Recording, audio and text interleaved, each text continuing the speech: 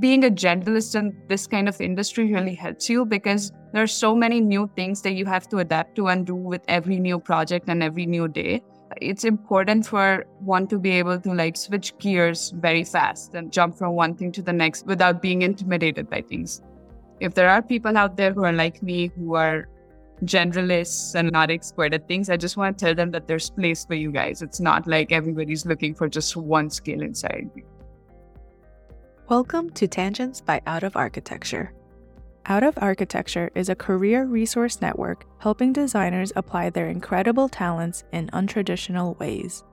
We're highlighting some of our favorite stories from the amazing people we've met along the way.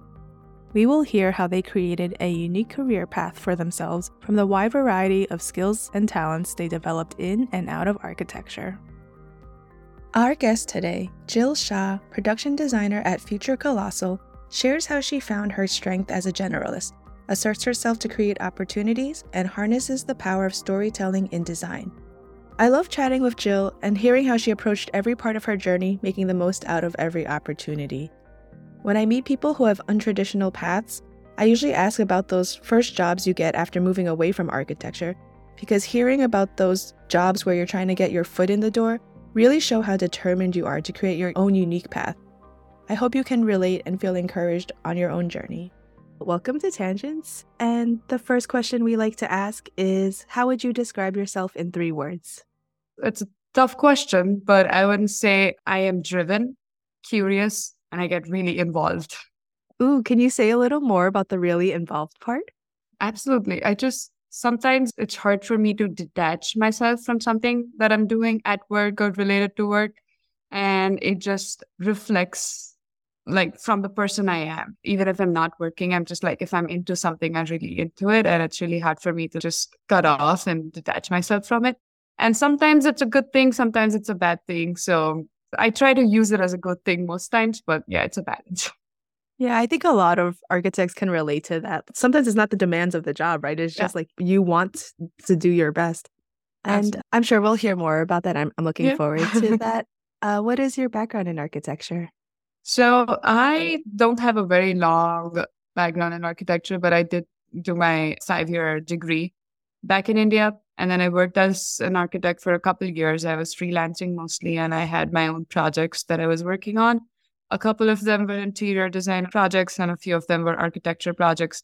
And then I did an internship at a really big architecture company back in India. So all in all, it was 6.5, 7 years, I want to say, that I was into that field. And then I decided to move to the States and switch things up. And what are you up to now? And maybe you can share a little bit about the transition. Absolutely. So right now I work as a production designer at this experiential marketing and themed entertainment agency called Future Colossal. It's in New York right now. And we design interactive and immersive experiences. And they range from different industries. We've done stuff in theme parks, and we've done experiences for retail stores and brand marketing. But it's always interactive and something on a physical architectural scale. And my transition is, I think back in India when I was practicing as an architect, I wasn't very satisfied.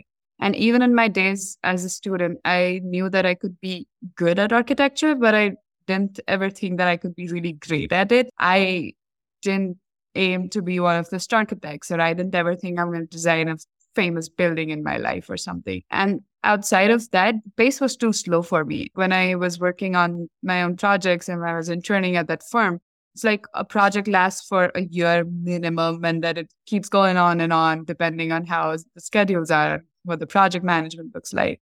So it was just, and I in general am a person who likes to keep doing new things as soon as I can. So it wasn't something that was exciting to me.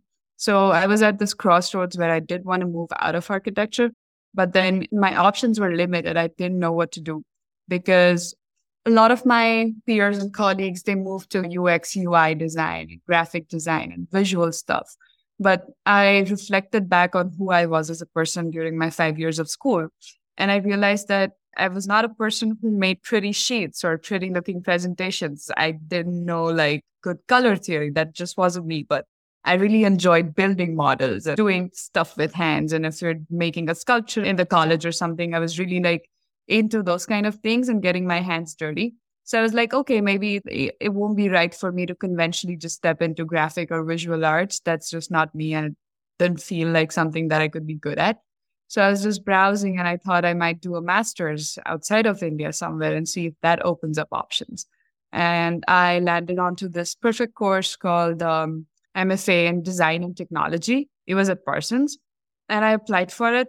I got into it. But the moment I started classes, I was like, I don't know what I'm doing. Like, I was super new to programming. And the very first class I ever attended, they start teaching, like, we had a boot camp, a 3-week boot camp before the classes really started, where they give you a primer of code and like programming and just techie stuff. And I found myself like really questioning my decision that am I at the right place? Because I used to run away from computers and now I've like work with them and actually do things with it. So that was a big struggle, a big gamble actually. But at some point I was like, okay, if I've made this decision, I'm going to stick through it and stay with it and see where it goes. So I did what I could. I practiced. I took a lot of different classes that I really liked. And like, I made it through my master's. And then Future Colossal happened like about 2.5 years ago. I first joined them as a freelancer. And I didn't like exactly qualify for the role that they were looking for. But the CEO of the company also transitioned from being an architect to being a creative technologist. And he was like, hey, I resonate with your journey. So how would you like to come on as like our QA tech instead? So QA tech, basically my job back then was to like test all the games and interactives that other people used to develop, make sure they're up to quality and standards and test it for UX and bugs and this and that, and then release it out to people. So I wasn't really enjoying that. That's not what I wanted to do. But there were two things which made me take that job. One was that I didn't have other options because I was graduating out of college. Sorry, COVID, like right in the middle of COVID. So I didn't really have any other options. And the second reason was that the work that company was doing was really exciting. And I saw that if I prove myself and if I make my place in this company, there's maybe a chance that I can be a part of making these things and not just testing it. That's my journey. That's how I'm here. And I see on your LinkedIn that the title creative technologist. Can you talk more about that? And so a little more background information, because I know people that work in experience design, and one of our first guests this season, Abraham Burickson, he was an experiential designer. And I feel like it is so aligned to how architects function and think. Absolutely. But that as a career or a job title is like very, or is it the same? No. So creative tech, even when I was first introduced to the term, I didn't quite understand it. And even if you ask creative technologists, everybody's going to give you a different definition of what they think it is because it's such a wide umbrella. There's so many things you could fit inside those two words that it's insane. Like, I think like the way I define it and use creative technology is anything where like I'm using tech to uplift my design projects and put some character into it. And that tech could be anything. It could be a software, it could be like a hardware or a sensor. And these days it could be generative AI. But like it's just the idea of leveraging technology as a tool to make your creative pursuits better rather than using tech for tech's sake, which is how I describe creative tech. And I happen to land in this subset of creative tech, which is very similar and very close to architectural design because I deal with physical spaces and it comes naturally to me. But I know a lot of them who's like moved on to designing experiences on the web for your phones or for your browsers and screens. And there's people who are doing things with purely just hardware. They're making new objects and product and industrial design. And sometimes I also feel that like parametric architecture and computational design could also be like facets of creative tech, because that's essentially what you're doing. You're using algorithms to drive and make your design decisions for you. So that's what it is for me.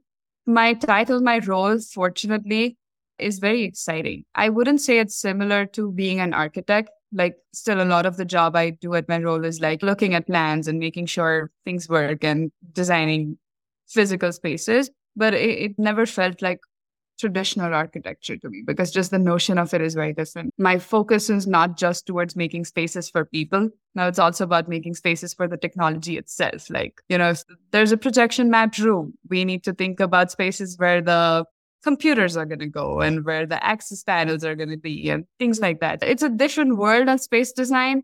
I think it's faster, it's paced more, and I think I enjoy it more than that. So in that sense, I would differentiate it from architecture, but it's very similar, very close. Yeah, it does sound very similar. Like when you're saying, where do all the computers go? It's like trying to do a reflected ceiling plan and make sure that all the devices end up there connected and not overlapping lights. It's the same like things that you have to coordinate in your head in a Absolutely. And like you learn to optimize spaces for not just people, but you start optimizing it for the technology that you're using so that you can maximize user experience. That's the trick here. And that's a lot of what I do actually, along with sometimes scenic design trickles in. And there's like a cool prop or a cool object that we're trying to make. For example, I recently worked on a project for Squid Games, The Trials. It's like an immersive experience that's going on in LA right now. And we made like boats that had button controllers in it. And we made a lot of games which had physical props and game boards that you can play different games inside. So a lot of that is inbuilt with tech and integrated with technology. It's just a fun thing to do. And every day I'm doing a new thing. I'm designing a new experience. And I guess, yeah. The OOA team, we all got together in New York and went to the Color Factory, and that's all experience design. It feels like someone curated all of those different rooms, and it was magical. Like I thoroughly enjoyed just playing around in it. And I think we might have said this while we were all there, that that's what architects want to do. That's what we hope we get to do with our project. Exactly. And then we end up doing something completely different, buried in drawings or coordination or like project management. So I guess my question is, this is like all the skills we developed and plus the creativity part of it and like making something from an idea, that's all there, right? Yeah. And then with the creative technologists, you also have to be very much like a generalist too, right? That's why absolutely. It's not like a very specific thing. That's why it's so vague. You just use whatever you can to solve the problem. Absolutely. It's always with me. It's particularly true because I wouldn't say that I'm an expert at any one particular thing. If you ask me, no, that's not the answer you're going to get for me. And even at my company, like my team knows that I'm not the person you go to if you want one specific thing. But I'm a true generalist in the large sense of things because I know a lot of things. I know some of everything. And then I'm able to mix those things together and come up with ideas and look at things from a larger perspective. That's what I actually also really like about my background in architecture is because it gives us a bird's POV. You can look at things from higher up and make sure like you can figure out instinctively if things are working together or not. That just comes and you used to like plan on that scale and then you're planning for smaller spaces, which a lot of my colleagues don't quite. I wouldn't say that they don't have that point of view, but it's different. It's different how I understand things and how they understand things. And I do, in some part, give credit to my background in architecture. I think it's just there's so much potential in this space. Yeah. And it's very exciting. Yeah. Actually, you were saying that your background in architecture helped you because you have these 2 points of view that you can hold, like the large scale bird's eye, and then also care about those little details, how everything fits together. Like architects are notorious for just caring about the tiniest details as well. Absolutely. Yeah. And what's really exciting that I found that I feel like that ability to think at a large, like very high up and very detailed, combined with the startup pace is just like a playground, right? Because architecture is too slow, but you can really fly with that in a startup environment. That's one of the things that attracted me to this. It's like you are conceptualizing something. It's just on paper. It's scribbles and doodles and like a bunch of words. And then 6 months later, it's built. It's done. You see it happen. You see it experience. And you grow so much in those 6 months because it's like the concept that you came up with and the experience that was built are very different from each other. They're insanely different. But at the same time, in a short span of 6 months, it's harder when you're in those 6 months to see that growth. And it's only when you come out of it, take a step back, you get to learn from your mistakes. You get to be proud about the things you accomplish. That's really exciting. And being a generalist in this kind of industry really helps you because there are so many new things that you have to adapt to and do with every new project and every new day. It's important for one to be able to like switch gears very fast and jump from one thing to the next without being intimidated by things, so to say. It's a good way, but I also know a lot of people who reach out to me, who come to me asking questions regarding this. And sometimes they're not very okay or comfortable with being a generalist. They have issues like, hey, I'm not an expert at anything and I'm underconfident and I don't know how to go about this.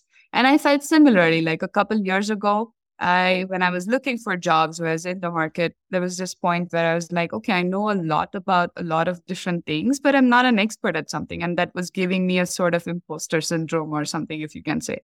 But now, after working in this industry, I feel like I don't regret that anymore. And in fact, it's great that I have those kind of skills because it just helps me achieve and helps me do newer things and not get stuck inside just one single aspect of projects.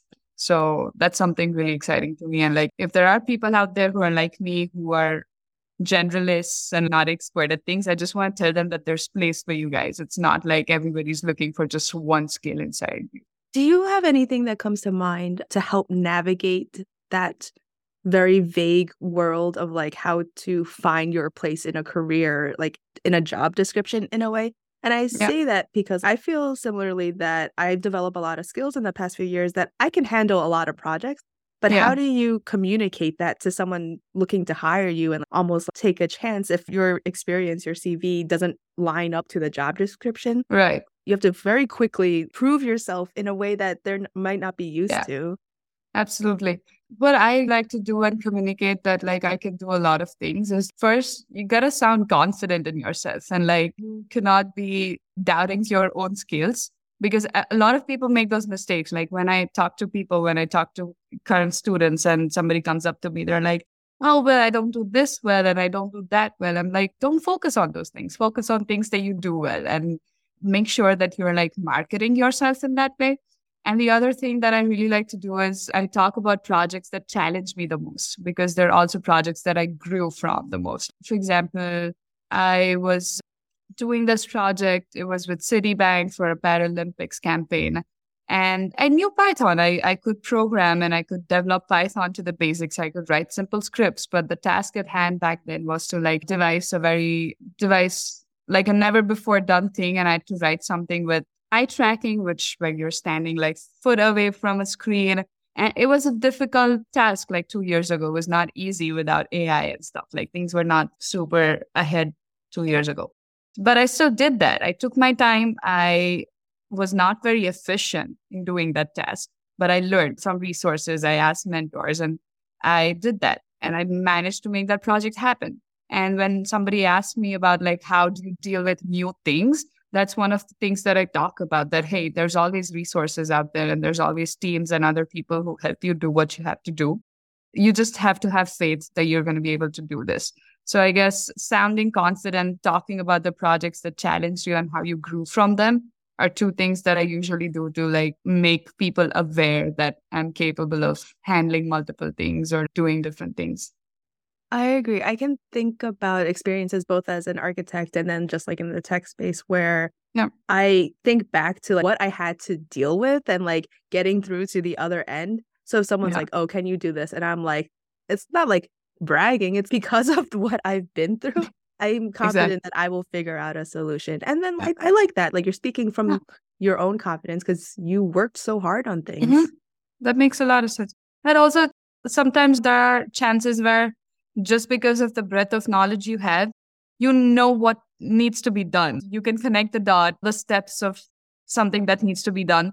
Where you don't know something might be how you do it. And that's where I feel like you can start talking about resources where, okay, hey, I have these contacts. I can put you in touch with these people on how to do it, or like somebody who is expert at this one particular step out of your multi-step project and they can help you do that.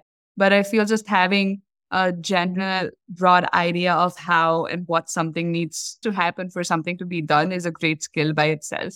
And that only comes with having a breadth of knowledge. You know, you can't confidently devise a plan or devise a project if you don't know everything about a lot of things. So I guess that's where it comes from. You just read a lot and you look out for people and you talk to a lot of people and gather knowledge, gather information and store it somewhere in your brain. And it just comes out when it has to. Yeah, pretty much. What would you say are like the skills that you through all the different situations and like Mhm. the different projects, what do you usually find that you fall back on as like strong things to help carry it through? And that's a very big question, but as an Mm-hmm. example, like I try to over communicate and make Mm-hmm. sure like the ball's not in my court, that I keep like pushing to move things along and being like a little too organized. So like when I don't know what to do, I fall back on that. So I'm curious what Mm-hmm. your like strong skills are. I am really good at being nosy. I want to know things that I have no business knowing. So if there's any project going on in the office and I'm not like directly on that project, I'm not even working for it, but I still want to know what's happening. So I'm going to try to sneak into meetings. I'm going to talk to all the project managers. I'm going to talk to all the developers and like constantly keep asking questions where they're not needed. And people have, by now, my teammates have realized that's how I work. So they encourage that. Nobody is like pushing me away, or nobody greets me with negativity in the sense that, hey, Jill, please stay out of this. That's never the answer. They know that if I'm doing this, it's going to help them in some way or another. So if I'm being nosy on a project that I am on, and like there's a meeting between the project managers or between the developers, I'm a designer, so I'm still like separate from them. But if I know what's happening, what problems they're going through from just my perspective, you can pitch in, you can give in solutions, and maybe it fixes their problems or maybe it doesn't. And maybe something I say is so horribly wrong, it actually gives them another idea. I just feel like talking and wanting to know about everything that's happening around me is a skill that I'm really good at, but it has almost always helped me in a lot of ways. So yeah, I'm not going to stop being nosy anytime soon. We must be very similar. Like, I love that too. And especially in organizations like companies, Yeah. jobs, groups that promote transparency and like Hmm. freely asking questions. It's not always the case. And sometimes people are like, don't Yeah, worry about it, like no, shut you down. But places absolutely. where you are encouraged to be nosy and ask questions and provide Hmm. solutions, and that's valued, I Yeah, feel like that's a great environment. Like I'll dig into documents or like dig around projects, and it's a great way to keep growing and connect the absolutely. dots. And sometimes it's also more, it also becomes important though, like as when you said you like go into documents and look at things, it's always nice to go back to your own projects or your own work that you've put out in the past and be inspired or like learn from that because you mature as a creative professional in a very short time. Like who I was 6 months ago, I'm not the same person right now because so much has happened in those 6 months. And so to be able to grow from your own mistakes is also a skill that I would like, use to fall back on or as one of my strengths that if I'm stuck somewhere, I'm like, hey, I did this once, it went horribly wrong. So let's not do that again. Let's not repeat the same mistakes. So that's also one thing that people can use to fall back and use as a strength if they are in situations that they don't want to be in. And then can you share a little about what your week or days might look like if people are looking to transition out of architecture, and Yeah. just what is this if they see like postings or things like that? Yeah, absolutely. Just talking about experience design and like interactive immersive installations, my day to day usually looks like there's client meetings. You hop on pitch calls and you talk to people, understand and listen to what they want, and then come up with concepts. And concepting and brainstorming basically just looks like you sitting down on either a software which allows you to collect ideas or pen and paper or even just soft boards. You start doodling, you start putting words down, and then from there you go on to writing blurbs about experience, and then you start developing UX journeys of how you want people to experience this and what needs to happen, what the interaction has to be. And from there, my role then like stops in a flux there and it's taken over by the developers where they then start making all the architecture diagrams of how the application or how the custom software is going to be made and what are the steps over there. Design comes in and helps figure out the kinks here and there that, hey, what this decision that you're making in the program might affect the UX negatively in this way. So let's change it or let's think of another way to do this. And I am very much like, I come back in a very big role when it comes to designing for installation, like when it's time to actually put things in physical space, how they're going to go and fabrication and a lot of drawings making and a lot of physical fabrication. Like we have a fab lab in our office. So sometimes I'm also in the wood shop making things and which gives you a good break from your screens. And sometimes it means talking to other fabricators. So it's a mix of different types of things I do day to day. And sometimes when there's downtime, we are also exploring new softwares. And like right now, I'm working on this internal research-based AI project where we are looking how generative AI can be utilized in design projects and experiences. So it's always a mix of play and some conventional things that architects are used to doing, like making CAD drawings. I do that time to time. That must be fun to only occasionally do it. Yes, it's very occasionally. In fact, it's last September last year, I picked up AutoCAD after 4 years. And I was like, wait, my hands remember this? My brain remembers this? It's like muscle memory. And I was like really surprised by my own memory of that software. It just came really quick to me. In 2 days, I was using it like I was always using it. But it was just really fun to see that hey, I have to use this after 4 years. Yeah, I think people, if they're curious, they should just apply and see if Yeah. it works out. If you don't transition and you don't go down that route, it's Yeah. nice to just know what else is out there. Absolutely. And honestly, if you look at a lot of these experiential labs, that's what they call themselves these days, there are a lot of positions open for architects in general. Like if you go on to Rockwell Group has this another subset of them. They're called the lab at Rockwell. And they hire architects who work in tandem with programmers and developers to create these kind of experiences. So like even if you don't want to transition and switch into other fields, there's place for architects in companies like these who are doing experiential because there's just so much scope and like you need perspective and you need eyes from a spatial designer who knows how things are done.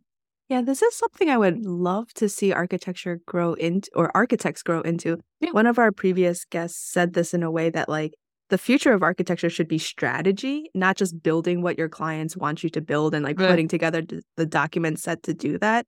That's too much of what it's becoming and not taking advantage of all the skills that we're picking up along the way. Yeah. That's very true, actually.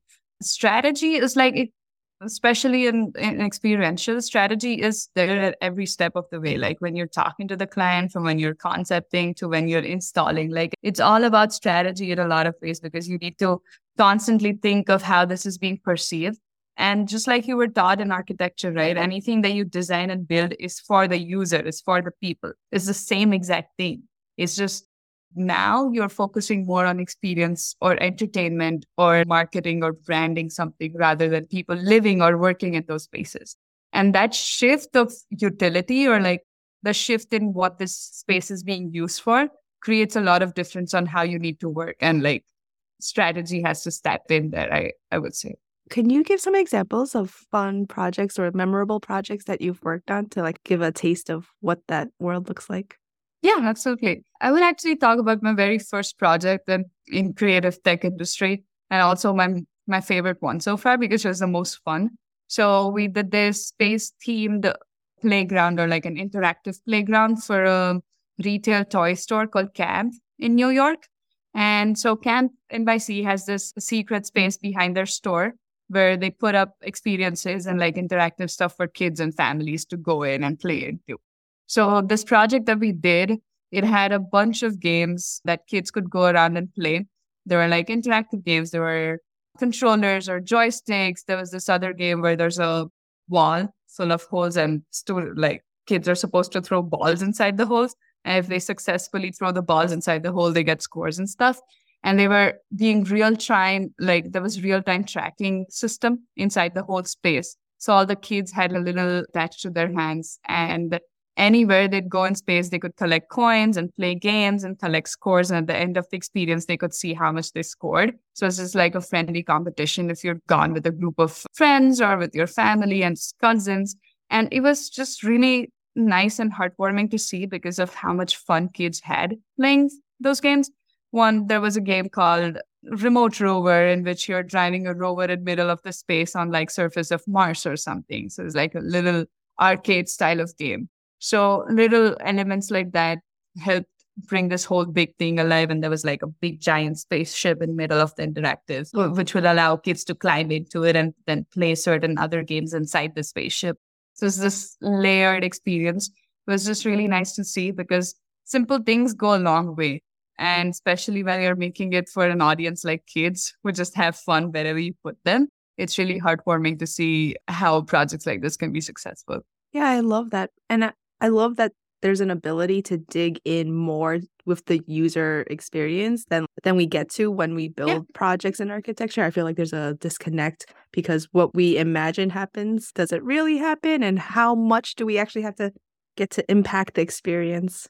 That's one struggle that we still always have, like in experiential, like when you're designing experiences and conceptualizing them, what we think that people are going to do and how they're going to react is never true. It's something completely different. Like the way they use and the way they interact with our technology, it never even occurs to us because when we're doing it, we know our tools so well, we know the right way to use things. But a third person who's coming in who doesn't know anything and it all looks like magic to them, they're going to want to go and poke their fingers in the wrong place and like things are going to break and things are not going to work out.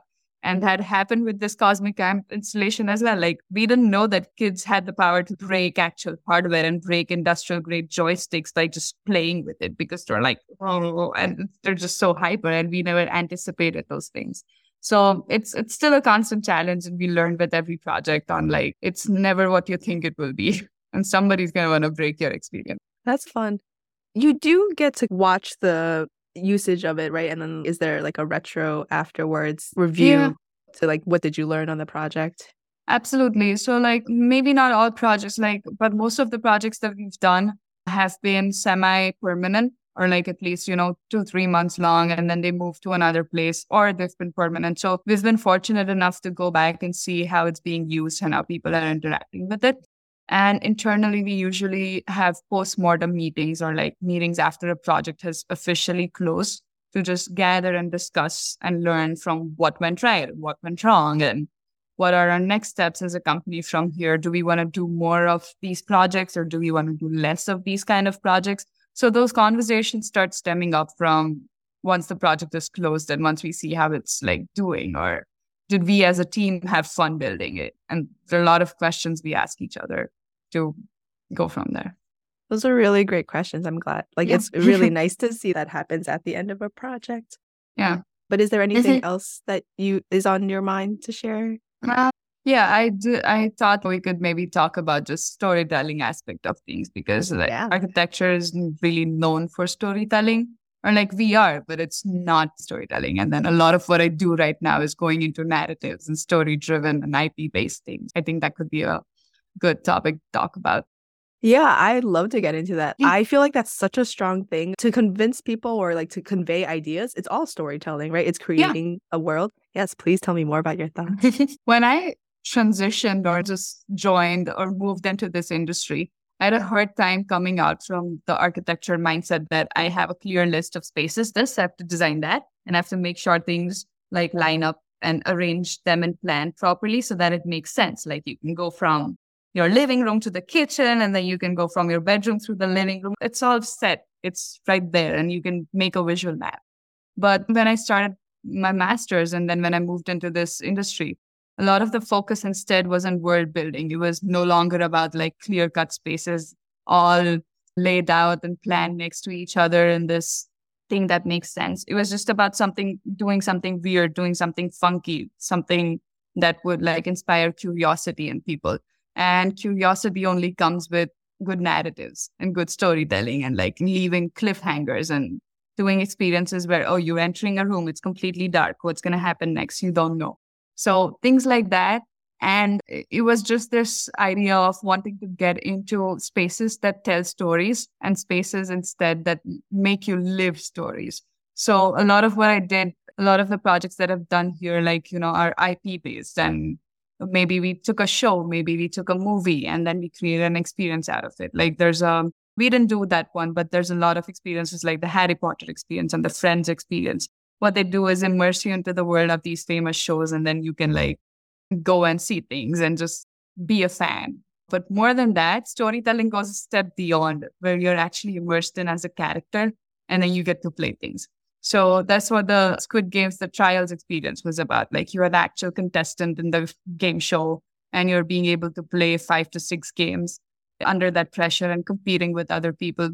So I think what has helped me leveraging storytelling into architecture is that I no longer think about spaces for usability. Instead, I've started thinking about spaces for experiences and like, okay, if the wall finish is black and not green, it's going to inspire certain emotions. And I'm more into this idea of architecture can make you feel things. And that's what I'm in the business for. And that automatically is driven by stories. So using content at the right place, using audio and using visuals. So it's not just built elements, but it's also multi-sensory in a lot of ways. I have to brainstorm and think about the speaker should not be placed here because people are walking in from this side and the speaker should be behind them. So it looks like somebody's talking to you from the back. The minute details and things like that really drive experiential storytelling. And they also make up for a good experience in the end. That's something that I really enjoy doing. Yeah, I think that's a really good example. I say this a few times that like your intention that you put into it, even if someone is not aware of the intention, they can still Yeah. feel the effects rather than things randomly being placed. But Yeah. what you said about the speaker is a really good example because you can just place them in a grid. It's a nice clean layout, but then actually where you hear it, the input as you are moving through in time, they don't need to know that the speaker was placed there for that reason, but they will feel the effect of it. Exactly. It's like, it's not about making people instinctively like directly know your intentions. It's about them feeling your intentions behind your design decisions, I guess. And that makes a lot of difference. Like I've been to just a lot of, in general, interactive experiences for myself, just other people's work and experiences to see how things are done. And what sets apart the good ones from the bad ones for me is that if I'm going in and it's still magic to me, if the design intent is not like directly visible, but I can feel the design intent, that's what sets it apart. I don't know if that makes sense. It's very vague. No, it does in a way because like, you know how architects love looking at all the details? If you go to one of those famous places, we'll be looking at like hinges or like textures on the wall and like literally poking your head in like in every little crack and then be like, oh my gosh, they did this. It's nice when people appreciate it and recognize it, but I still think that level of detail gives the overall experience like a certain level of tightness or like cleanliness or like warmth, something. So it's kind of that level of intention and detail. There's also something about spaces being able to make you feel like it's magic. If you don't know how things are done, then you let your brain be free and just wander about how this was done. Like just the other day, I was visiting this outdoor public art, interactive public art type of event happening in New York with my husband. And I started getting nitpicky about how this was that and that was done. And in 10 minutes in, he was like, Jill, stop. Don't tell me all this because this is magic to me. Don't ruin it for me. So you keep your knowledge to you. Let me just look at things and wonder for myself how it was done. And that, I think, makes for a really good experience because then somebody who has a partner who knows a lot about these things doesn't really want that knowledge because he wants to keep that magic with himself. And I think there's some really good heartwarming quality in there about that, just that little anecdote and just that little emotion that I want to keep this magic alive for myself. And I guess for that magic to be alive, you don't really have to know all the details. Yeah, that's really interesting. I do love seeing how buildings are made and like how they're put together. And and once I can see that, I'm like, oh, that's really cool. James Turrell exhibitions, you get the feeling of the light, but then I also like really seeing the knife edge on the opening itself too. But I can see that for some experiences, you don't want to know how it's done or made. Yeah, absolutely. So yeah, like in Disney, you don't want to see the behind the scenes. Exactly. You just want the magic. You just want the magic. Because it's heartwarming. And sometimes it happens to me. Like when I see something which is completely new and out there and I have never done, I still feel like, oh, wow, this is magic. I don't know how somebody made this or how they programmed this. And sometimes I'm like, I really want to know how they did this. I'm going to go in and research and like read all about it and get all the answers. And then I'll be like, wait, this was so simple. I could have done it or my team could have done it. And then it's not magical enough. And that ruins it for me, in a lot of ways. So I guess sometimes it's okay to not know everything about something that you really like. I'm actually the same way with movies. Sometimes I need to know the plot to like keep watching. And other times I just want to enjoy the movie and go along for the ride. Yeah. I have a partner who watches 3 movie reviews before watching any movie because he just wants to go and prep, then I don't like it. I need to go into movies without seeing any reviews, and then I'm going to make my decision for myself. So it's just, I think, different ways of looking at things. Yeah, it is. But I think it is very exciting to be able to be Yeah. part of the creation of these experiences and places where you get to take someone on an adventure. Yeah. And it sounds like you were able to work on it more physically, but this happens with our last podcast guest was like an illustrator. So he's creating Okay. these for TV shows and things like Yeah. that. Yeah. No, absolutely. This thing that you just said, like taking people on an adventure, it's like talk of the town right now in a lot of ways. And also because people want to pay for those experiences. People want to go out and do new things. So it's like the right time for architects to maybe start thinking about making adventures because the market's ripe for it. People really want it. Clients and big companies are investing into it, in experiential and just like interactive marketing. And it works because there is audience for it and there's clientele and there's demand for it because adventure. And also, trust me, working in this industry is an adventure in itself. It's faster than architecture is. And sometimes it can also you can also get burned out very easily because you're constantly working on short-term projects back to back without breaks and it can become a lot. But if you're the type of person that I am and likes doing new things every now and then, I think you would thrive. Yeah, that's a good point. Fast-paced projects, it has the same intensity as the deadline. Like it's just a shorter Yes. one, so you have even more Yeah. like deadlines. And there probably feels just like an architecture office at Absolutely. times. It's like, honestly, to me, it feels more like being in architecture school and not in like professional architecture because this kind of stress and this kind of timelines I used to deal with when I was a student back in architecture school. Like, oh, okay, you have 3 months to do this thing and make proper drawings from design to theoretical execution as the same kind of timelines I work with here. So the crunch feels similar to that. But yeah, it's less number of all-nighters. Is there more of a level of control that you have? And actually, it's a very good comparison that you say it's similar to architecture school because no one's telling you to pull all-nighters in architecture school. That just It happens. just happens. You want to Yeah. keep designing and working and building.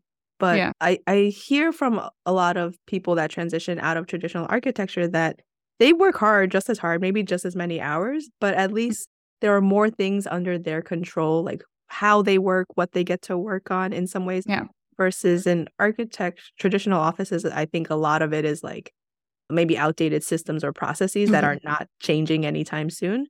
So Yeah. even though you have this grind, is there what helps it become less or like more rewarding maybe? I think for me personally, what makes us more rewarding is being able to see people actually use and interact with the thing that we did, you know. It's that gratification is almost instant. You see it on people's faces that they are happy in that space. They like what they're seeing. And that keeps motivating you to just do more of it. And apart from that, like when you're working on it, when I'm in the grind, when I'm in the middle of it, it's just the idea that hey, a lot of people don't enjoy what they're doing. And 90% of the times I really enjoy what I'm doing. So that just keeps me going. That keeps me motivated. Sounds good. And you mentioned earlier that you went to school for an MFA. What kind of things are out there for people to help Mhm. develop skills or find opportunities? Yeah. I think more and more colleges these days are coming up with multidisciplinary courses like the one that I studied in. There's ITP at NYU, there's this MFA at Parsons, and there's a bunch of other design schools that offer such wide masters because it's at that level at masters, they let you choose and curate your own curriculum, right? Like all 4 of my semester, I barely had any mandatory classes and I could pick and choose from the wide variety of classes that used to happen. I would suggest that if you're really sure of what you want to do, then I wouldn't go to college for that because there's so many resources outside, especially for the industry I am in. Like there's shorter courses and certificates and like people who are on the internet who are into sharing their knowledge with you. But if you're at a crossroads and if you're transitioning from architecture or from any other field for that matter, and if you don't know where you want to transition, if you don't know what you want to do, then these courses really help you because they introduce you to these like 10 different things. And then you can try it for yourself, low stakes. You're not like risking any actual money. You're not risking any actual resources, you get to try multiple different things. And then you can decide for yourself, oh, this is what I really like, and this is where I want to go. So I guess it's a matter of where you are and how much you know about what you want to do. But there's a ton of courses like this out there that help you just foster your design thinking and tech skills if you do want to get into it. And for you, what did you follow to like that eventually became your career journey or the path that you took? Was it following creative joy or I really good at this? Like, how did you connect the dots? I honestly relied heavily on my background in architecture. It was never that I didn't enjoy designing spaces. I really liked it. It was just like I didn't like what I was doing it for. So when I was doing my master's and I was learning programming and stuff, I would always try to like stay away from the screens. A lot of my peers and my colleagues and like my classmates were going into user interaction design and designing apps and for the Web3 and everything. And they did some really good stuff, but none of that excited me. And that's just because I was so involved in 3D spaces around me. I never really could fix it all onto screens on my phone or on my laptop. So I was very sure that this is something that I do not want to do. Outside of this, I was up for anything. So that's how maybe I like saw this coming out of grad school when I was applying for jobs and like work. I would apply for different positions. I was applying for computational design. I was applying for parametric architecture. I was applying to be a creative technologist. Anything that would like let me use the programming skills that I'd gathered during the 2 years in masters and combine it with my knowledge of spaces and my knowledge of designing for actual spaces. And I think that's how I was going about it. And I'm happy I did that. And then you mentioned that you had that job that got you your foot into the door at Future Yeah. Colossal. And Yeah. I kind of love asking people, like, what is that Mm-hmm. first job transitioning? Because most of the time it's like a get your foot in the door kind of job. Yeah. And Yeah. Yeah. it's not Absolutely. exactly what you want to do. So like what kind of experiences did you have from that? Or was there a moment where you can see that like you've proven yourself that like you can expand to other areas? Yeah. What happened with me was that when I was like freelancing again, I was freelancing as a QA tech for Future Colossal itself. But then those 6 months when I was still a QA at the company, I never really did any actual QA. I went in with a thought that, hey, this is my step in. I want to be at this place and I want to go in there and do what I like. And I got lucky because job roles at our company are like not very regulated and very defined. Like people are allowed to go out of their roles and do things that they like. And it's appreciated, it's acknowledged, and people like it. So I think I got lucky in the sense that Future Colossal let me be this person, but I was doing everything. If I saw any scope that, hey, this is something that I could take from people and help somebody out, I would go and ask them that, hey, can I do this for you? Hey, can I do that for you? And I just kept taking up little things like that until there came a point where leadership realized that, okay, she has grown out of her role of QA because she never really did that. And she wants to do something more. So then they moved me and I moved teams and switched to different roles. But I guess I would say that nobody's going to give you what you want. You kind of have to go and take it. And I have always been really good at that, at least when it comes to my career and my profession, that if I want something, I'm unhesitant to ask about it. And most often when I've been asked, I've been said yes. 7 times out of 10, I've been said yes if I ask for something. So that's a strategy that works out for me. Yeah, that 7 out of 10 is great. You'll get 3 no's, but you Yeah, also got ahead 7 times. absolutely. It's kind of like that once you show that you have the initiative, you have the ability to complete it, get it done, and a little bit of a vision to what you want to create. Yeah. Those are excellent skills to see. Yeah. And it's just, if you're a self-starter, in general, people are going to notice that. People are going to see that. And people want to use that ability of yours to self-start things because everybody is in this. I don't want to use the word race because it's a really wrong word to use. Like you're not all racing against something, but in an industry that is so competitive, in an industry where you have too many options and too many people want to do the same thing, you kind of have to make your own mark. And when leadership sees that you are a self-starter and you like to do things by yourself, they appreciate that most of the times. Do you have any advice you would give to your younger self earlier in your career? Anything? Yeah. I love the ambitious, go-getting attitude you have, but everyone through the journey of growth. Yeah, absolutely. There is one big advice that I want to give my younger self, honestly. And I just think throughout my professional life, I've ignored it very much is documentation. I am so occupied in doing things and then doing the next thing that I never documented, never did good documentation of my work and then moved on. I never considered documentation to be a part of that project. It was always an afterthought. It was always that something that I realized, oh shit, I want to publish this here, or I want to write this article and I don't have good pictures of my work. And that's when I realized that I should have done documentation. And if pictures don't exist, it didn't happen. And that's very true. That's one advice that I want to give to my younger self and my present self, actually. And it's just funny because, like, in architecture school, all our 5 years, like professors used to say that document your work, make good presentations, take good pictures. And like they would keep, at least in my program, they kept pushing us students to do better at documentation. I just never really got to it.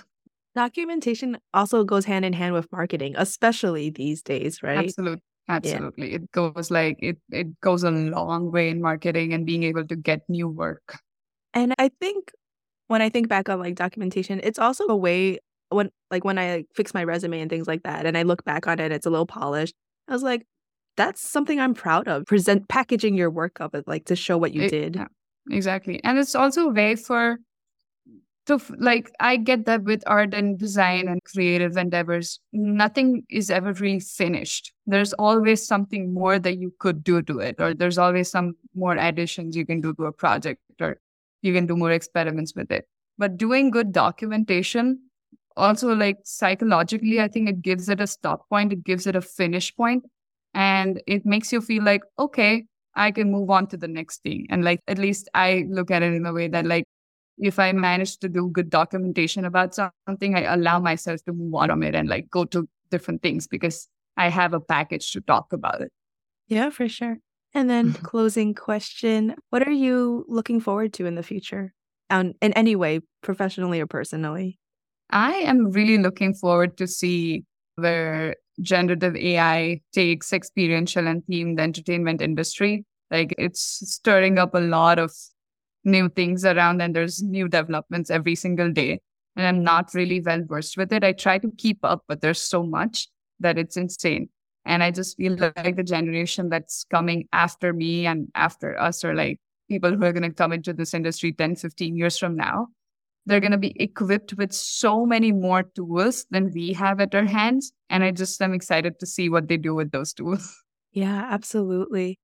Oh, so many thoughts there, but you are because the tools exist, but it's still the people that have the vision on how to use it, right? Absolutely, exactly. And a lot of people argue that AI is going to steal jobs and this and that. And I just feel you would just have to know how to use it as a tool and leverage it to do things that machines still can't do and will never be able to do. I am not necessarily very negative about it, but I'm skeptical. But I'm also just in general very excited to see that.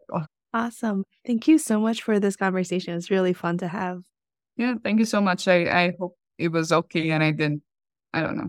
It was I've never great. done this before, so No, it was great. I love that it was so like lots of advice and tips. Not all my conversations go like that, so it yeah, was really nice, and I hope like our listeners get a lot out of it.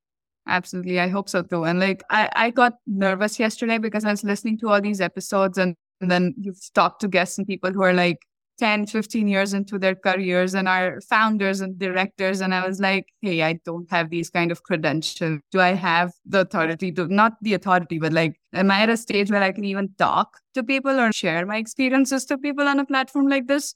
So I did get into that a little bit yesterday, but I don't know. I tried.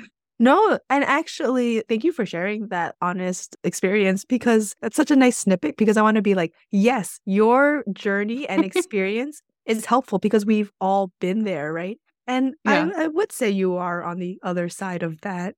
I don't know. Some days I feel like I'm still transitioning. Some days I feel like, okay, I've made it on the other side. And it's a mix of things right now, but I'm sure like a couple of years, 3 years down the line, I'm gonna be able to confidently say that, yeah, this is it. This is my footing. Yeah. it probably never is going to feel like this is it. Even for those established people, Yeah. they're all just like following their creativeness, their joy, their passions.